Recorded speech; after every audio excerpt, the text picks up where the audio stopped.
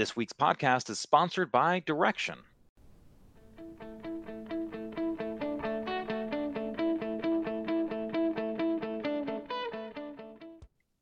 Good afternoon, everyone, and welcome to the Investing with IBD podcast. It's Justin Nielsen here, and the date is January 25th, 2023.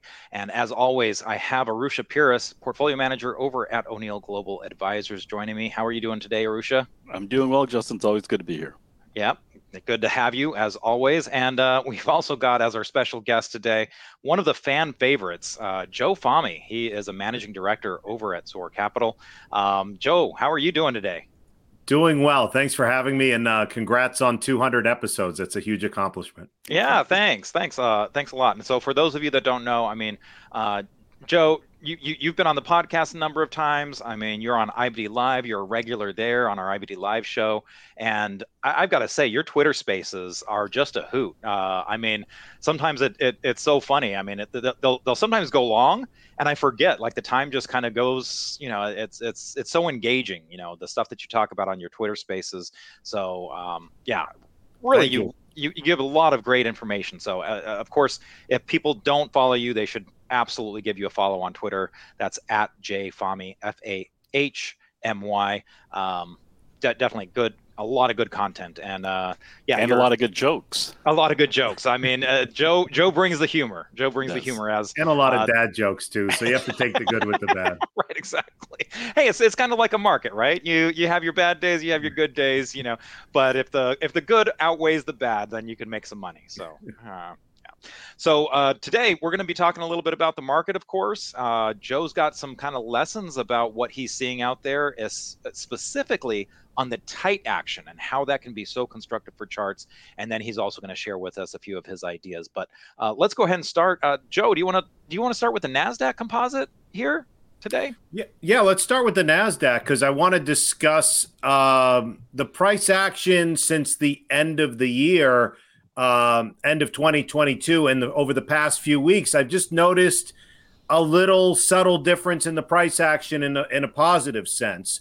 I guess to sum it up, the up days have occurred on stronger volume and the down or sideways days have been on lighter volume. So what we want to see coming out of this bear market is the institutions consistently coming back into the markets.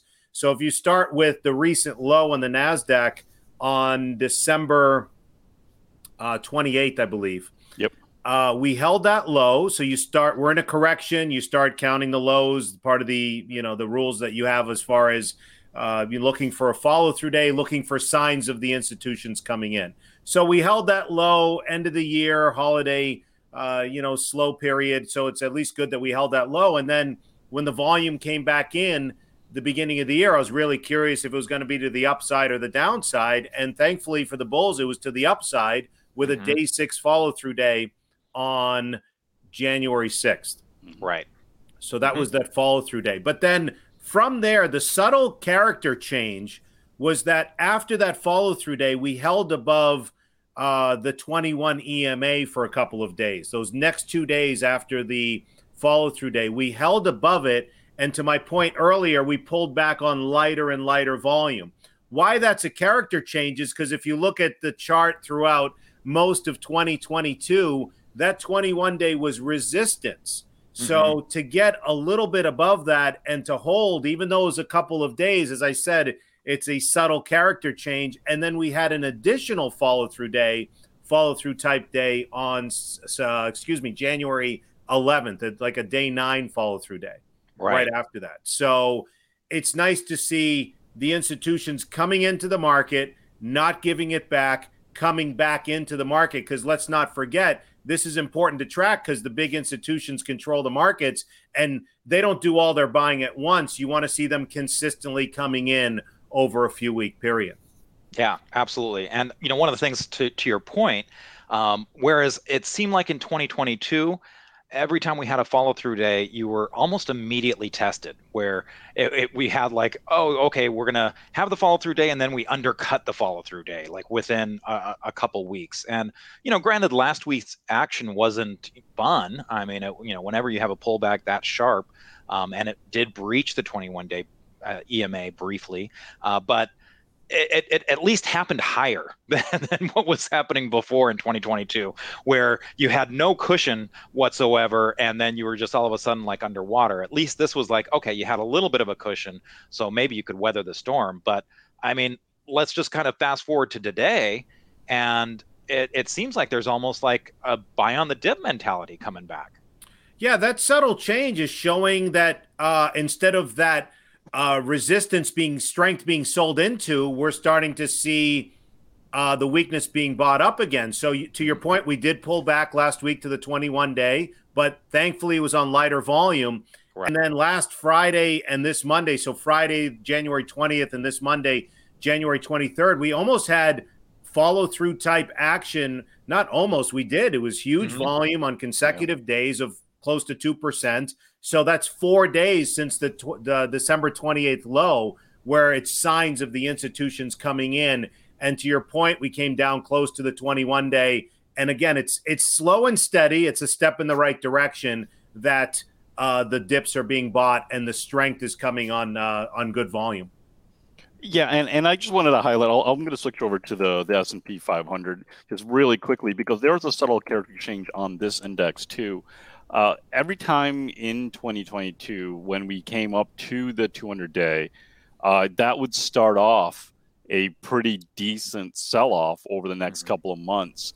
And even at the very end of 2022, this time, you started that sell-off, but within a few weeks, that selling actually kind of stopped, or at least there were buyers holding up. And so really over the last 5-6 weeks, you've almost put in a cup-shaped pattern right underneath the 200-day that it started to emerge from. So it became a lot more orderly and a little bit more of a subtle character change going on with the S&P 500 too. Yeah, and now that we're above it and we don't have enough data or days to analyze it, but to Justin's point, it didn't get immediately sold off. It's at least trying to find some support near that 200-day on the S&P as well. Mm-hmm. And of course, we'll get into this a little bit more, but when we talk about tighter action, one of the things that I think is a little heartening about the S&P 500 is what Arusha was saying, how before we used to, come up to the 200-day moving average line, sell off and go to new lows. Right. I mean, that's what happened throughout 2022. This time we held and made a higher low. And so you're kind of not getting as much of a pullback here, and you held just so much better. Yeah, that's a good point, that we didn't make a new low, found some institutional support, and then after that institutional support, signs of the selling drying up, they came back in with some decent buying. So again, it's a step in the right direction. These things don't happen overnight, but it's really important to follow and do our best to interpret what the big institutions are doing, whether they're consistently selling or consistently buying. And it's nice to see a little bit of consistent buying over the past few weeks. Mm-hmm. Now, one of the things that is kind of, I guess, hard for some people to kind of wrap their heads around is with a lot of the institutions, they're fully invested. So it's kind of like when they're doing buying, where are they getting the capital? And certainly one of the ways in which they'll get capital is by selling other things, and that's where you get sector rotation. So can you maybe talk a little bit about how we saw the Dow Jones Industrial Average looking so much stronger off that October low, and now things have shifted, and it's like the Nasdaq is back in control. So what happened there? Yeah, the Dow held up better throughout 2022 because value did better than growth, industrials, because to your point about some institutions have to stay fully invested, they rotated into the safer, lower PE value, industrial, more stable businesses. That's why the Dow did hold up much better. And again, it was a subtle character change. Last week, the Dow was down where the NASDAQ composite was up. Again, it's only one sample size of 1 week, but right, yeah. It could be a subtle character change that it possibly, as we're getting towards the end of this rate hiking cycle, money's rotating back into growth. And we did see that last week with the NASDAQ doing a little bit better than the Dow. Any idea, so it is only 1 week, but does it require 2-3 weeks to help you get confidence that the rotation really is on? Have you ever come across anything like that? Yeah, that's a great question. I mean, I'd like to see it over a couple of weeks, but the whole point is that if the rally is for real, we will get a nice power trend that could last 6 to 12 weeks. So you'll see those signs over. I'd like to see it consistently over a couple of weeks. I've never really thought of the exact amount of time, but I'd like to see a little bit more consistency. And then, if you like to trade growth stocks, you can hopefully get a sustained rally for a little bit in growth. Mm-hmm. So since we've covered kind of the gambit with the Dow Jones Industrial Average, the NASDAQ, and the S&P 500, maybe I could just get your thoughts real quick on the small cap index. We a lot of times we'll use IWM, the iShares Russell 2000 ETF, as kind of a proxy for the small caps. And this was arguably the first one to get above its 200-day moving average line, but it hasn't seemed to quite have as much strength, or has it petered out? What's your take on the small cap market right now? Yeah, it's definitely the first one to regain, or not the first, but it regained that 200-day versus the NASDAQ and S&P. So shorter term, near term relative strength, that's good. It came back down to retest that 200-day. It's a sign for me. I mean, in the larger scheme of things, the Russell's not, market cap, not a big section of the market, but it's an indicator of risk on when institutions are putting money into small and mid cap names. Even the MDY is another example in the mid cap 400, how that's acting well too. So to me, it's just more of an indicator of risk on when institutions are putting money into smaller cap names.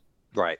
So now on that risk on front, we've got earnings season, so I mean, the next few weeks are going to be really busy. I think half of the companies basically are going to be having reported within the next week and a half or so. We've got that. We've got the Fed, which has been one of those things that's been looming, that the wall of worry to climb there. We've got more economic data that comes out, and it seems like that jostles the market. So it seemed like for a lot of 2022, investors were getting maybe a little bit too hopeful in terms of, oh yeah, the Fed's going to stop soon, or we see the light at the end of the tunnel. Do you think this is another case of that, where it's just a bear market rally? People are getting too excited too quickly, and they're not looking at the downside risks, the recession potentially coming, the Fed maybe not being done as quickly as they think, and so on.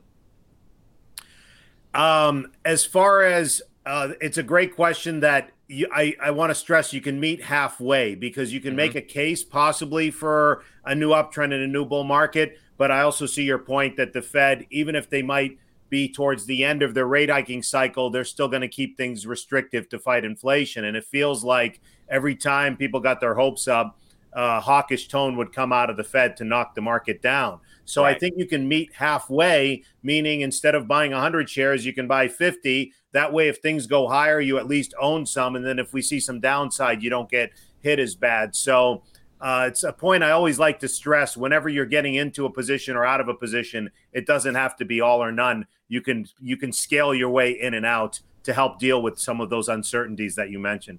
Mm-hmm. Yeah. Is there a point where you might think to yourself that, there's just so much noise out here, or I mean, there's just so much macro kind of things going, kind of like what Justin was just talking about there, where you just almost hit a threshold and say, you know what, let me just focus on what's actually happening in the market, with the price and volume action, looking for follow-through days. Do you ever find yourself just kind of trying to take a step back and focusing on just the simplicity of price and volume, where it's going to really in many ways tell the true picture? Yeah, that's actually it's a great reminder. That's what I get caught up. We all do in the discussions in the macro, and you can overthink things. Right. The macro picture, I mean, you're really going to understand equities, fixed income, currencies, commodities, and how they all intertwine in 195 countries. It's impossible. So right. You end up overthinking things too much.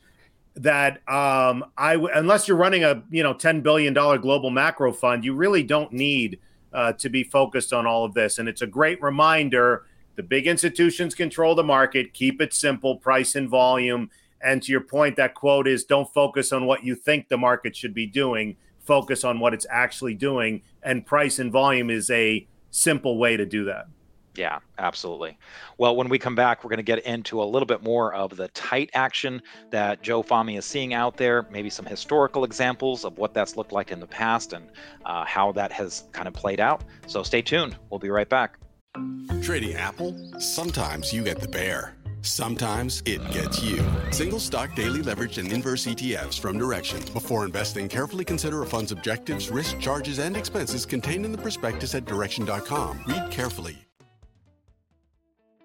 Okay, and welcome back to the Investing with IBD podcast. It's Justin Nielsen, your host, along with my weekly guest, Arusha Peiris, O'Neill Global Advisors Portfolio Manager, and our special guest this week is Joe Fahmy, Managing Director at SOAR Capital. So, Joe, we were talking a little bit about macro, and again, it was so easy for a lot of people to focus on the macro, just kind of looking for glimmers of hope when the market was not giving you much to be hopeful about.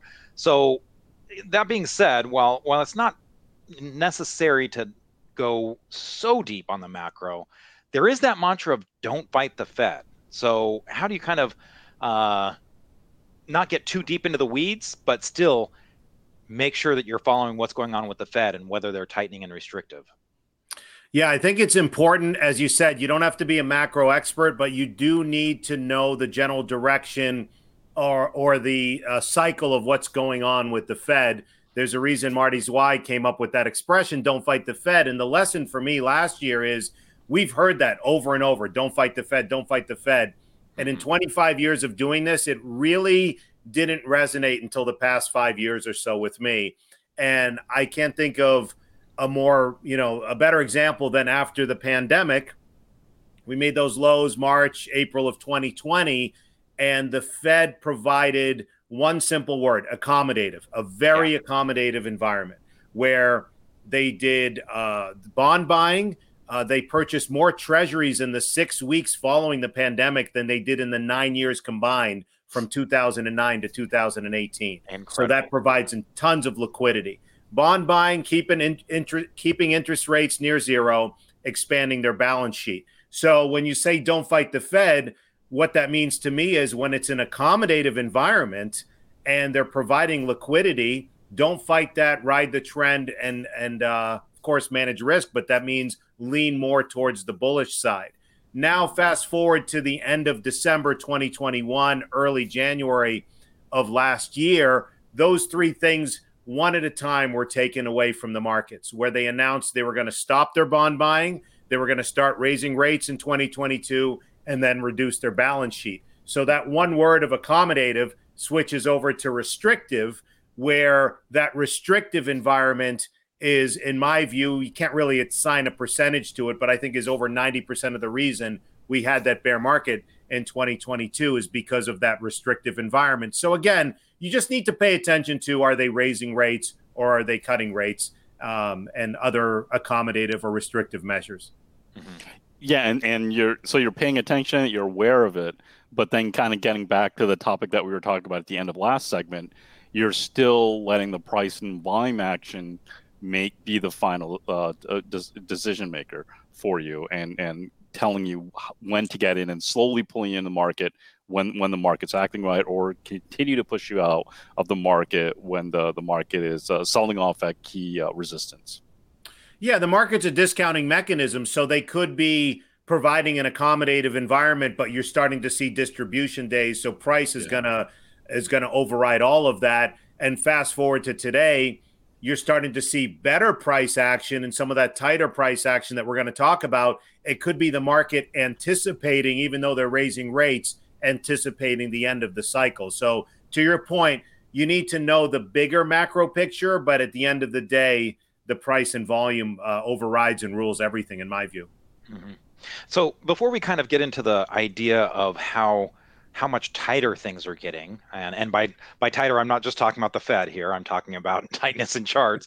But for a lot of 2022, I think it was marked by the opposite. There was a lot of extra volatility, and I mean, especially with Fed announcements, CPI data coming out. I mean, you look at the October 13th low that we had, and there was this just huge spread from the low to the high. And I mean, granted, it came back, which is great, but man, it really plummeted first. And so there was I think a big sense of, you never knew what direction was going to end the day based on where it started. There was just so much internal volatility. So what does that do for your investments, your style, and everything?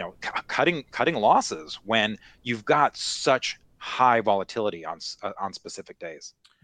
Well, two things. Taking a step back and looking at key moving averages, just like you don't have to be a macro expert, you don't have to be a technical expert, but you can just look if we're below the 50-day, below the 200-day on the S&P, on the NASDAQ, what that's going to mean is a little bit of a red light to get defensive. So I would expect higher volatility just historically when we're below that 50 and below the 200. We were below the 200 most of the year on the S&P and rally to certain levels of resistance. So the first point is look at where we are relative to those moving averages and understand we're going to have higher volatility when we're below them.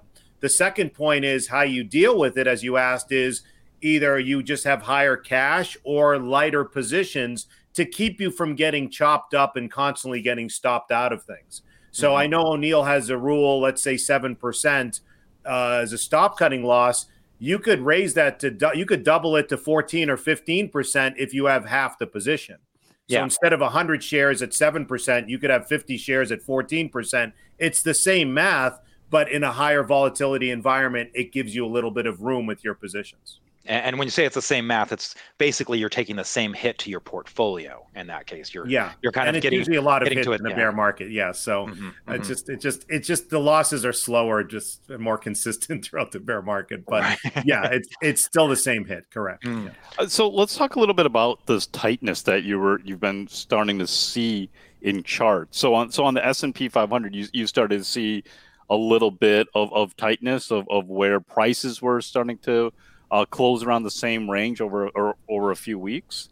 Yeah, and my feeling is that as the market's anticipating the end of this cycle and institutions are putting more money to work, tight price action is important, especially on the weekly charts, because two things. One, it could be a sign of the selling drying up beneath the surface, and two, it could be a sign of the institutions accumulating sort of at a magnet at a certain price. So with the S&P at the end of December, there were 3 weeks where we closed roughly around 38.40 for 3 consecutive weeks. So that showed some of the selling drying up, as well as, to your point earlier, when we came down from that 200-day, we started to see support around that range in that low 38.50 range. So that was, by doing that simple analysis on the weekly charts, that was a sign that there was potential accumulation and to sort of wake up a little bit to the possibility of a new uptrend coming. Yeah. So can you kind of talk a little bit about that? Maybe tell a story about how that's accumulation. You kind of said it's kind of like a level where they're comfortable buying, but should you be seeing heavy volume there too? I guess this was one of the tricks because we also had the holidays around the same time. So you got lower volume because of the holidays.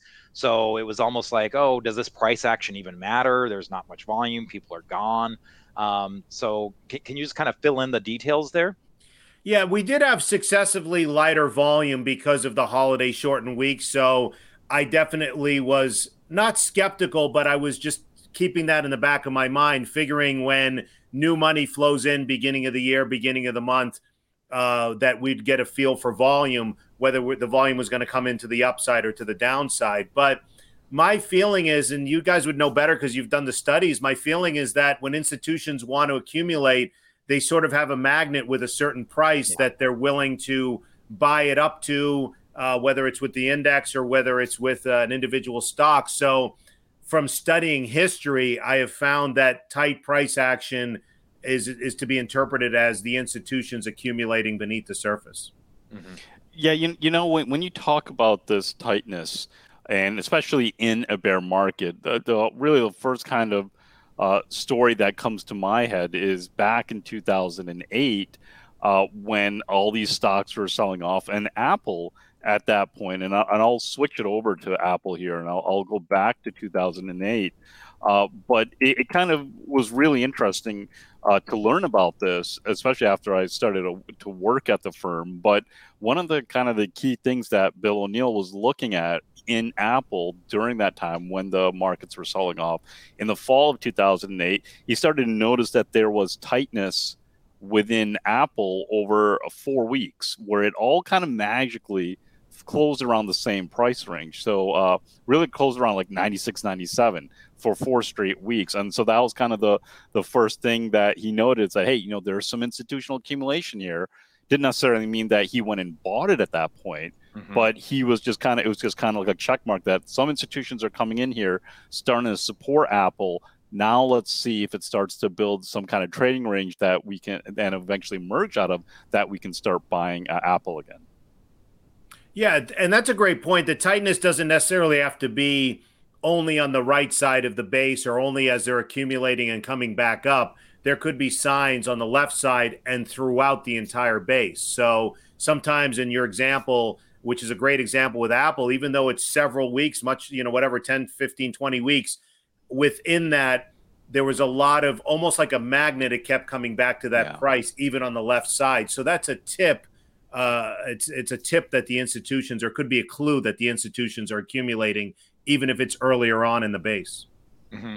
And I like the term clue, because I feel like in a lot of these cases, you're almost collecting clues. So in the case of Apple, you had that tight action again on the left side. So it was almost like it didn't want to go down anymore. There was such pressure from the market, and you can see on the index chart above. And by the way, this is available on video at investors.com/podcast for those of you that are listening, if you kind of want to just go back and look at this part on video, but we'll try and describe it. The indexes were making new lows after that, and Apple just seemed like it was resisting that. It just seemed like it was trying not to come down as much, and eventually when the S&P 500 made its ultimate low, Apple was holding up. And so, it started kind of with the clue of tightness, and then followed up with more clues. And then before too long, you've got, I guess maybe the balance shifting,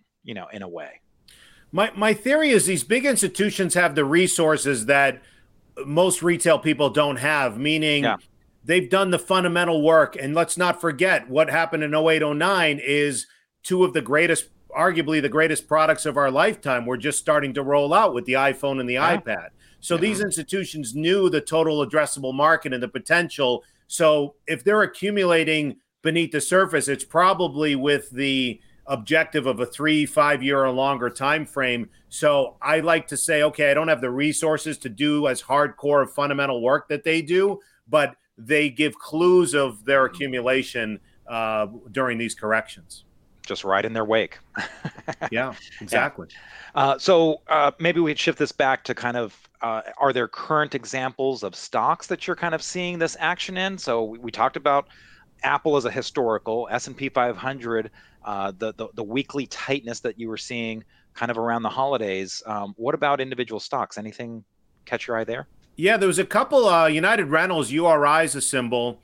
That's one recently where as it built the right side of the base, it just had several, and it doesn't have to be 3 weeks tight, 4 weeks tight. It could be 5 out of 6, 5 out of 7. In this case, as it ran up, it let 10-week catch up to it. Sometimes on the right side of a base, when a stock runs up, it just needs to correct through price or through time.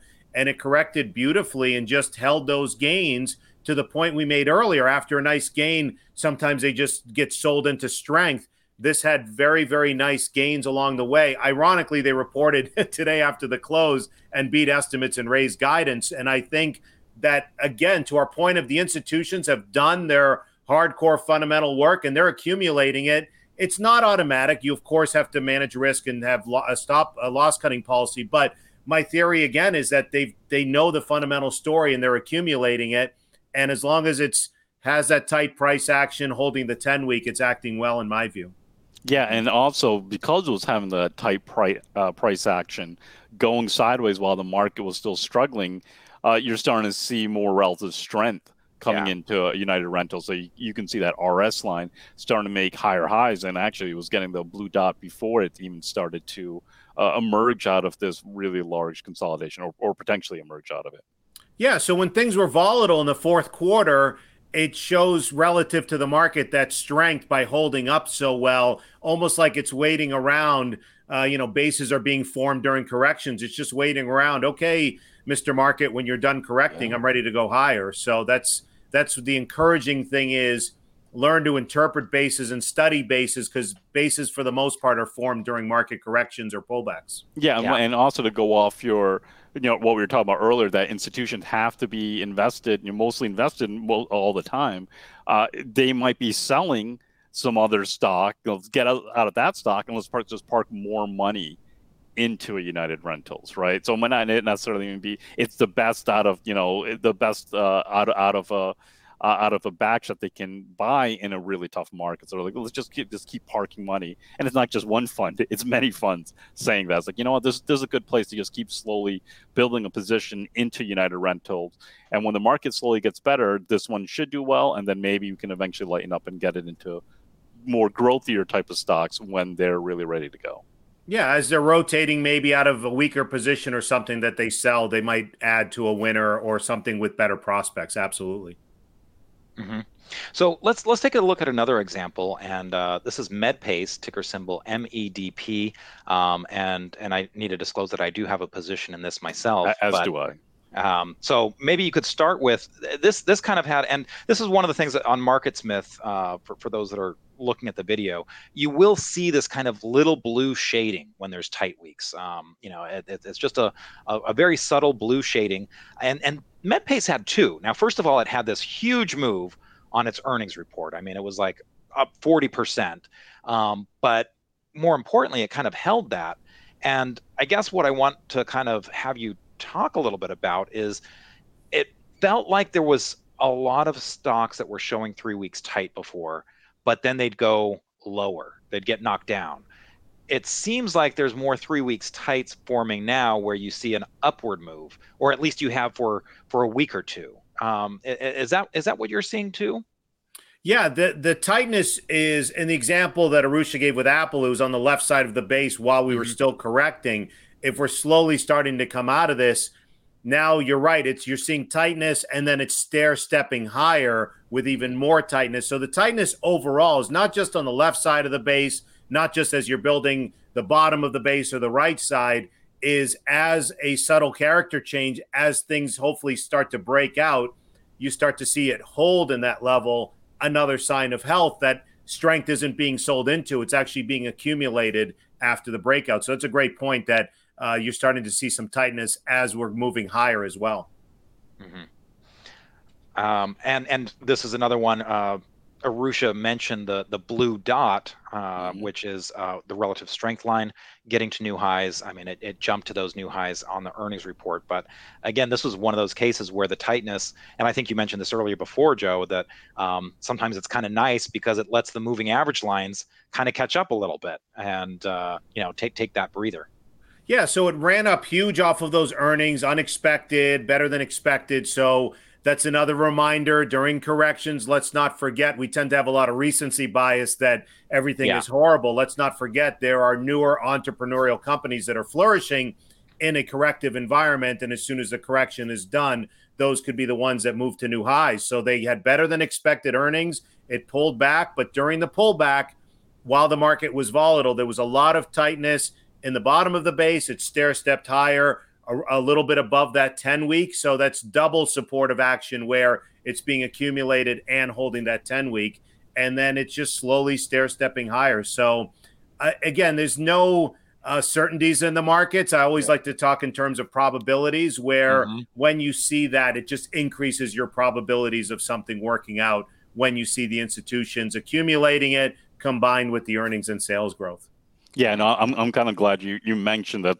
There are no certainties, because you could have the best stock in the market in the best industry group and the greatest bull market ever, and it still could fail. And so that's why we always do have that sell rule, just to get us out. Because for whatever reason, these stocks can go down, and risk management is the top priority. Right, but if you're buying it, that's a great point. If you're buying it around that tightness and around a flat area where you see a defined range, your risk management can be if it breaks below that range rather than buying it when it's straight up in the air and not buying it properly. So those bases, even though they might not work, gives you a range to at least set a stop around that range. Yeah, and I mean, having those risk management rules in place and kind of a signal that, hey, this is breaking my expectation, because if it were doing the right thing, it would hold here, and if it's not, then you have a clear signal that you can just get out. Now, just to kind of wrap up this section, we're seeing more tightness. We're seeing a lot of stocks kind of come up to previous resistance levels. We're seeing that in the indexes. We're seeing that in individual stocks. I guess the fear is that they come up to those resistance levels and get turned away again. So what are you looking for going forward in terms of giving you more confidence that, hey, this time it's for real, it's not just one of those bear market rally fake outs? Yeah, I think one difference is between now, I'm subtly noticing more stocks working out. So beneath the surface, we want to see more stocks breaking out on good volume, holding their breakouts, and the broader the sectors, the better. Mm-hmm. So let's not forget, we tend to live in a very impatient world where everyone's expecting, hey, are we going to new highs tomorrow, or are we going to break down? I would just like to see slow and steady progress, meaning breaking above those key moving averages on the indices, with individual stocks breaking out, holding those levels, and sideways digestion would be healthy. And then hopefully a whole crop of stocks start to set up. But it's slow and steady. It takes a little bit of time. Let's not forget, even off of the March of 2009 lows, some of the true leaders like Baidu and Apple and even Chipotle later on, they didn't come until a few months afterwards. So in other words, if the rally's for real, there'll be plenty of time and more stocks showing up. Mm-hmm. And to that point, when we come back, we're going to take a look at some of the stocks that are on Joe Fahmy's radar right now. So stay tuned. We'll be right back. Trading Tesla, sometimes you get the bear. Sometimes it gets you. Single stock daily leverage and inverse ETFs from Direxion. Before investing, carefully consider a fund's objectives, risk, charges, and expenses contained in the prospectus at Direxion.com. Read carefully. Welcome back to the Investing with IBD podcast. It's Justin Nielsen here, along with Arusha Peiris, O'Neill Global Advisors Portfolio Manager, and our special guest, Joe Fahmy, Managing Director at Zor Capital. So we kind of talked a little bit about the markets. We've talked a little bit about this tight action that can really help you find some of the winning stocks, that tricky silent accumulation that's happening. So now let's talk about some stocks that may be on your radar. So Joe, do you want to start? Where do you want to start? Yeah, let's start with biotech, because I screen the market every night to get a true feel for the market and what sectors are leading and so forth. And I just pay attention to the stocks that are consistently coming up. And biotech has been the most prominent in my screens with so many biotech names. Like in the past, I've seen a whole bunch of semiconductors show up, and you see, housing stocks in 05, 06. So I'm always looking for sector rotation and themes. And currently, the majority of stocks showing up on my screens are biotech, but a lot of people don't want to deal with single stock risk, or might not want to put in the time for the research, or might not understand a lot of things. So one way for me, and full disclosure, I have a position is in XBI, because it's a way to give you broad exposure to the sector that, in my view, is showing some great strength right now. Yeah, so let's take a look at it. And in this case, I mean, look, the biotechs as a group, and by the way, this is one of the largest groups that we have in MarketSmith. We have everything kind of sorted by 197 groups, and Biomed Biotech. What is it, like 800 names in here? I want to say it's by far the largest. Yeah, I mean the only one that is another group that's close. ETF ETNs, but that's kind of that doesn't count, because they're all over the place, and not really indicative of a group really. But this was really out of favor. I mean, if we go to the weekly chart to just kind of get a sense of where this came from, I mean, it really peaked. Well, basically, back in 2020. Yeah, and February 2021. Oh, I'm sorry, that's February 2021. So that's exactly where we were talking about, where a lot of the growth peaked. I mean, anything that was COVID darling, like Peloton and Zoom video and so on, that's when they peaked. So we're significantly off those highs. But what what to you has changed? Is it XBI itself, or is it the fact that the components keep on coming up on your screens? Yeah, the reason it peaked, the opposite reason, which I'll get into, is one of the reasons I like XBI. But the first reason is relative strength. So going back to our tightness discussion, while the market was very volatile the second half of the year, I feel like every time I looked at XBI, it was plus or minus a few dollars, around $80. So the market made that new low into August, September, and XBI just showed great relative strength. The market was volatile again in the fourth quarter. I look at it, it's 77, 83, $80, and it was just super tight around that $80 price range. So while the market made a few lows in 2022, XBI held up very, very well. So the relative strength is the first reason I like it. The second reason is M&A, meaning that a lot of the large big pharma, your Novartis and Pfizer's and Merck's and all the Glaxo and all these big companies, they have pristine balance sheets and tons of cash. They're always looking to put that money to work. And if 2022 is a difficult year, and we saw, I think there were 22 buyouts in biotech and the average gain was 120%. So they're putting money to work because they're always looking to build a pipeline of drugs. And if they put money to work in a difficult environment, when the environment gets better, I think that M&A activity will continue. And the third reason, when we peaked out around COVID, let's not forget a lot of the focus on biotechs were towards vaccines, and a lot of trials were put on hold. So that's why I think biotech corrected more. And now that the trials are back on, we're starting to get some good data. That's another reason why I like the sector. Yeah, and when really a lot of times when I just look at this chart, and we've talked about this, Justin and I have talked about this in some other episodes, but this is the first time in over a year, really a year and a half, where it's actually picking up a pattern. That 80 area that you were talking about, oscillating around there, it's gone sideways long enough for pattern recognition to recognize a pattern and calling it a cup with a handle. And so that is pretty significant. And that goes back to what we were talking about in the first segment, where you're starting to see a little bit of a subtle character change going on here. And that money, that accumulation that seems to be happening within this area is starting to be picked up on the chart and starting to result in a pattern. Yeah, so recently, if you want to expand that range, I said around 80. Let's say 75 to 85 was the rough range for a while. To your point, recently we got above that range on decent volume. Mm-hmm. And now going back to that word tightness, we're starting to consolidate rather than having it drop right back into the 80, 78 range. We're starting to consolidate a little bit higher in that 84, 85 to 89 range. So it's another character change. And it's a great point that you make, where not only the pattern recognition, but clearing those levels and so far holding it is at least showing some strength. So it's a step in the right direction. Yeah, and a great example of tightness. But I also wanted to ask you, so why XBI? There's also IBB. So XBI is kind of the S&P biotechnology index is what that's tracking. IBB is tracking the NASDAQ biotechnology index. Now, there's a big difference in the holdings. You know, the top 10 holdings of XBI, you know, it's just more spread out. So your top 10 holdings are less than 10% of the weight for the entire ETF, whereas for IBB, what is it? The top 10 holdings are like 50% of the ETF. Do you have a preference? You know, most people talk about, hey, concentration, you know, either go big or go home.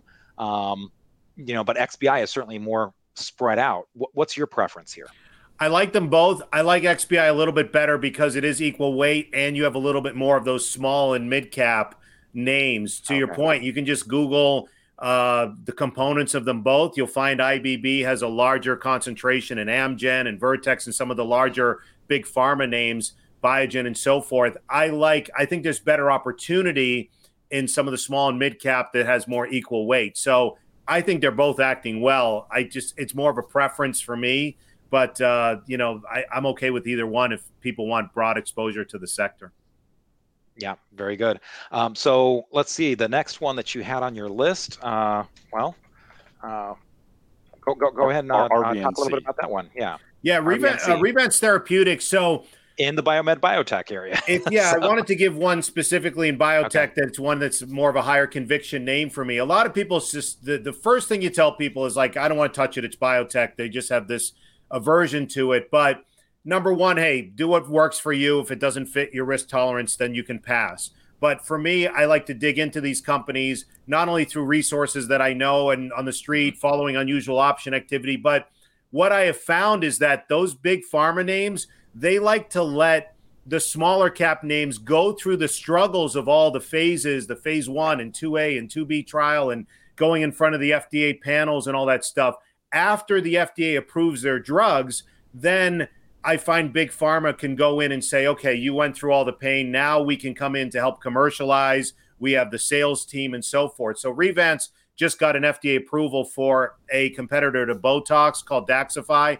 And Botox, depending on the numbers you look at, is somewhere around a 6 to 8 billion in sales in 2021, depending on the numbers you look at, with projections to be closer to 14 or 15 billion in the next 5 years. So it's a huge market. And Revance has a product that not only is a better solution as far as the chemistry of it, where it's not as, the chemistry of it, but it lasts longer than Botox, where Botox is about 3-4 months. Their solution lasts 4 to 6 months. So it's less frequent injections. So the reason for the big jump recently is they weren't expecting any sales, and they surprised with about 11 or 12 billion in sales when the analysts weren't expecting any. So that's a sign to me that that there's potential in a big total addressable market for their new drug. Mm-hmm. And is there anything specific? I mean, you're using resources. You've got maybe more resources than Joe Schmo off the street. But when someone looks at, okay, this has some revenue growth, there's no earnings, and sometimes you're looking at these speculative names where they don't even have the revenue yet. I mean, maybe it's milestone payments. So what's your suggestion for people that maybe don't have the chemistry degrees to kind of dig into the science behind some of these and understand, beyond the marketing material? My suggestion would be to do a little bit of work. I mean, that might be an option. No, I'm kidding. I kind of give XBI for that reason, because I completely understand and respect. People don't want the risk. They don't want. They might not understand it. I don't understand certain things either. So when there's so many biotechs looking good, it gives you broad exposure to it.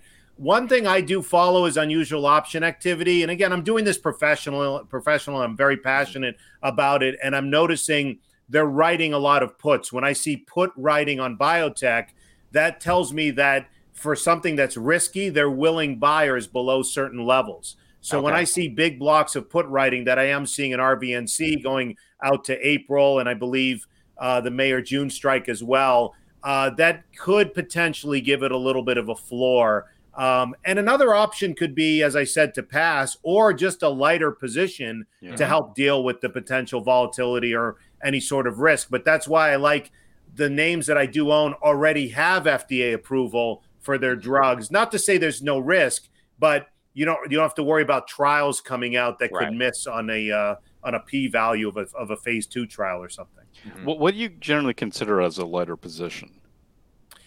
An average position could be 5%, so a lighter position can be 1 to 3, maybe half that. Yeah. And that's a great question. It just depends on people's risk tolerance. Some people 10% is their full position. Some people 25. I just say in general 5% is a good guideline. And let's say you go half of that, or let's say you take a 2% position. If God forbid the thing drops 50%, it's not going to ruin your portfolio. Right. So lighter than what you're used to, but I encourage people to sort of define what their risk tolerance is. For someone younger, it might be a larger position. For someone closer to retirement, it might be a lighter position. But based on what your normal position is, maybe something lighter would be a way to deal with that risk. Yeah, and also assume that, and throw that scenario in. What happens to my portfolio if this drops 50%, right? Yeah. You always want to kind of think about the worst case scenarios and then look at the results and figure out, can you handle that? Yeah, to your point, the best traders that you study, they have the same top three rules: defense, defense, defense. Right. Cut your losses, cut your losses, cut your losses. So you do have to think, not thinking, okay, well, this stock could go to the moon, and we always think upside. You have to think defensively. What if it does drop 30 or 40%? What position size can I deal with that's not going to ruin my portfolio, that I can sleep at night with, and then adjust your positions accordingly? Mm-hmm. So you mentioned the unusual option activity. Is there a particular source that you use to kind of recognize that? When that unusual option activity is happening? Yeah, there's a couple that I use. Options Hawk has great options flow. It's a separate service that I do pay for. Wall Street Jesus, I know it's a funny name, but he also has a separate. I don't have the resources to follow all this, but I use people that have services. There's also other services out there. Those are the two of the best that I've found, where it's almost like a Twitter feed where they are curating the data for you. Yeah. And I want to repeat that I only use it if it coincides with something that it's already on my list. So it's a supplemental something I've developed over the past few years, not just earnings and sales growth and technicals and seasonality and following the institutions, but that's another flavor to help increase your probabilities of success with other people that follow it. And then if it coincides with my work, it might be something that I'll look at. Or I'm sure it can go the other way too. It might be an idea generator. You're like, oh, hey, this has unusual option activity. And then you kind of kick the tires on it and you're like, oh, it also has all these other things too. Yeah, that's a whole other conversation, but you're 100% right. Where if, let's say, there's some software names that are beaten down now, and I know some will come back, some won't. I'm starting to see, if I see consistent flows in them, that might be a way I might mix something up rather than buying something near a high. I might say, okay, now some stock that came down from a 20 to a 4 billion valuation could be attractive to private equity or a Microsoft or IBM for a buyout, something like that. So we've talked a little bit about biotech. Let's talk about one of the tech areas that has certainly been showing strength this year, and that's chips. And we can go ahead and take a look at KLA Corp. That's KLAC is the ticker symbol on this. Electronic Semiconductor Equipment Group has been one of really coming up strong. It's number 57 out of 197, and there's a lot of stocks in this group that are doing much better than the average. They're already above their 50-day lines, their 200-day lines. So what is it about KLAC that you like? So within chips, I'm always paying attention to relative strength during corrections, the stocks that hold up well. Really quick, two examples coming out of 08, 09, Green Mountain Coffee and Netflix were two of the first stocks to make new highs. Again, just not automatic, just helps your probabilities of finding a decent winner. So within chips, while I'm screening, I specifically have found that semi-equipment names are holding up better. For example, AMD and NVIDIA are great companies. They're considerably off their highs, where KLAC is holding up much better. So you have the strong earnings and sales growth, which is great. You have the technical relative strength, which is another, just another notch. You just want to try to stack the deck, so to speak. You have that tightness that we were talking about in the charts, where it ran up nicely, and similar to United Rentals, it just went sideways, caught up to its 10-week with some nice accumulation along the right side. You do also have some decent option activity in this one, but bottom line is the relative strength within chips, it's holding up very well. Now, really quick, one of their competitors, Lam Research, ironically, today after the close, they beat earnings and had some soft guidance. I think some of these companies are guiding conservatively, but KLAC is holding up better, and they've already upped their guidance. So of the chip equipment names, this is one, full disclosure, that I own, and I'm just going to use the 10-week as my stop on this one. And it looks like KLAC is reporting tomorrow. Yeah. So, yes, they are. KLAC is reporting 26th after the close. Okay. So I've already accumulated a position from a little bit lower, so I have a little bit of a cushion.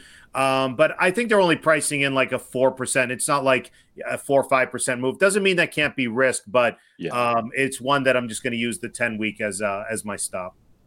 And for that expected move, are you just kind of basically taking the at the money straddle price to kind of get that expected move for earnings? Yeah. Yeah. Okay. I do look take at the that. call, take the put, at the money, add them together, and that's kind of the expected point move. It doesn't tell you direction, just tells you kind of the move, right? It can just help you adjust your position size where when enterprise software was doing well, some of those names had 20, 18% expected moves. Yeah. Microsoft earlier this week, they were pricing in a 4 to 5% move. So when you look at it, to your point, it's not, you can have an outsized move, but at least it can help you adjust your position. There's a difference between holding, ExxonMobil over earnings and Netflix over earnings and stuff like that. You just have to weigh that risk, and by using the expected move can help you adjust position sizes there too.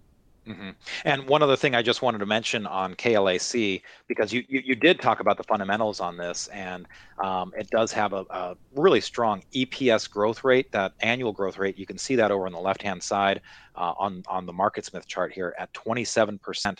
But not only that, but it also has an earnings stability of 12, which is on the lower side. That number goes from 1 to 99, the lower being more stable. So 27% growth rate annually, I mean, that's nothing to sneeze at, but the fact that it's able to do that fairly consistently and with a lot of stability to it is pretty impressive. Yeah, I mean, at the end of the day, the earnings, of course, matter. You still get a dividend out of it. It's a fairly reasonable, price to earnings for considering the growth. So, as always, there's always downside to everything, but I like the tight accumulation, similar to URI, where the tight accumulation could hopefully be a sign that the institutions have done their due diligence, and they've already upped their guidance in their last quarter in October. So I think hopefully it'll come out okay, and we'll see new highs soon. Yeah. Great. Well, Joe Fahmy, thank you so much for joining us again on the podcast for our 201st episode. But also, again, for people that want to follow you, go ahead and give them that Twitter handle again. Yeah, it's at jfahmy, my first initial and last name. They can also go to joefahmy.com, where I have some information. I blog frequently, and you can contact me there if you're interested as well. Yeah. I do want to say, and I've told Joe this, for biotechs, and you saw this with a lot of this episode, Joe is one of those resources that I'll go for biotech information. I've found it really hard to find some good biotech information on stocks, with especially what we're doing.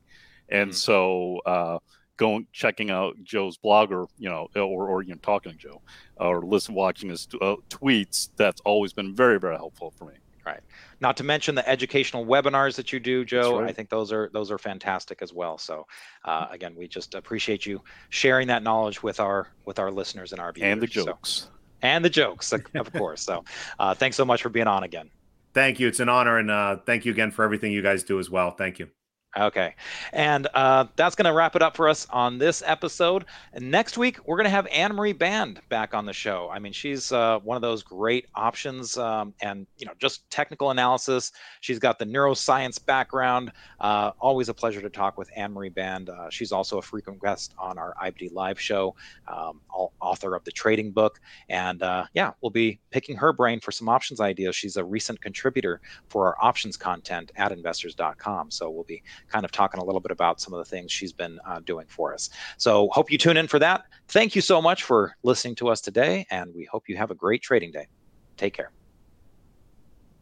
Make sure to subscribe, rate, and review our podcast if you haven't already. We'd really appreciate it. You can also send us your questions and comments to investingpodcast@investors.com. We would love to hear from you and may use your comments on an upcoming episode. And for this week's notes and charts, make sure to go to investors.com/podcast, where you'll find details for each episode in the podcast episode section. And make sure to subscribe, rate, and review our podcast if you haven't already. We'd really appreciate it. You can also send us your questions and comments to investingpodcast@investors.com. We would love to hear from you and may use your comments on an upcoming episode.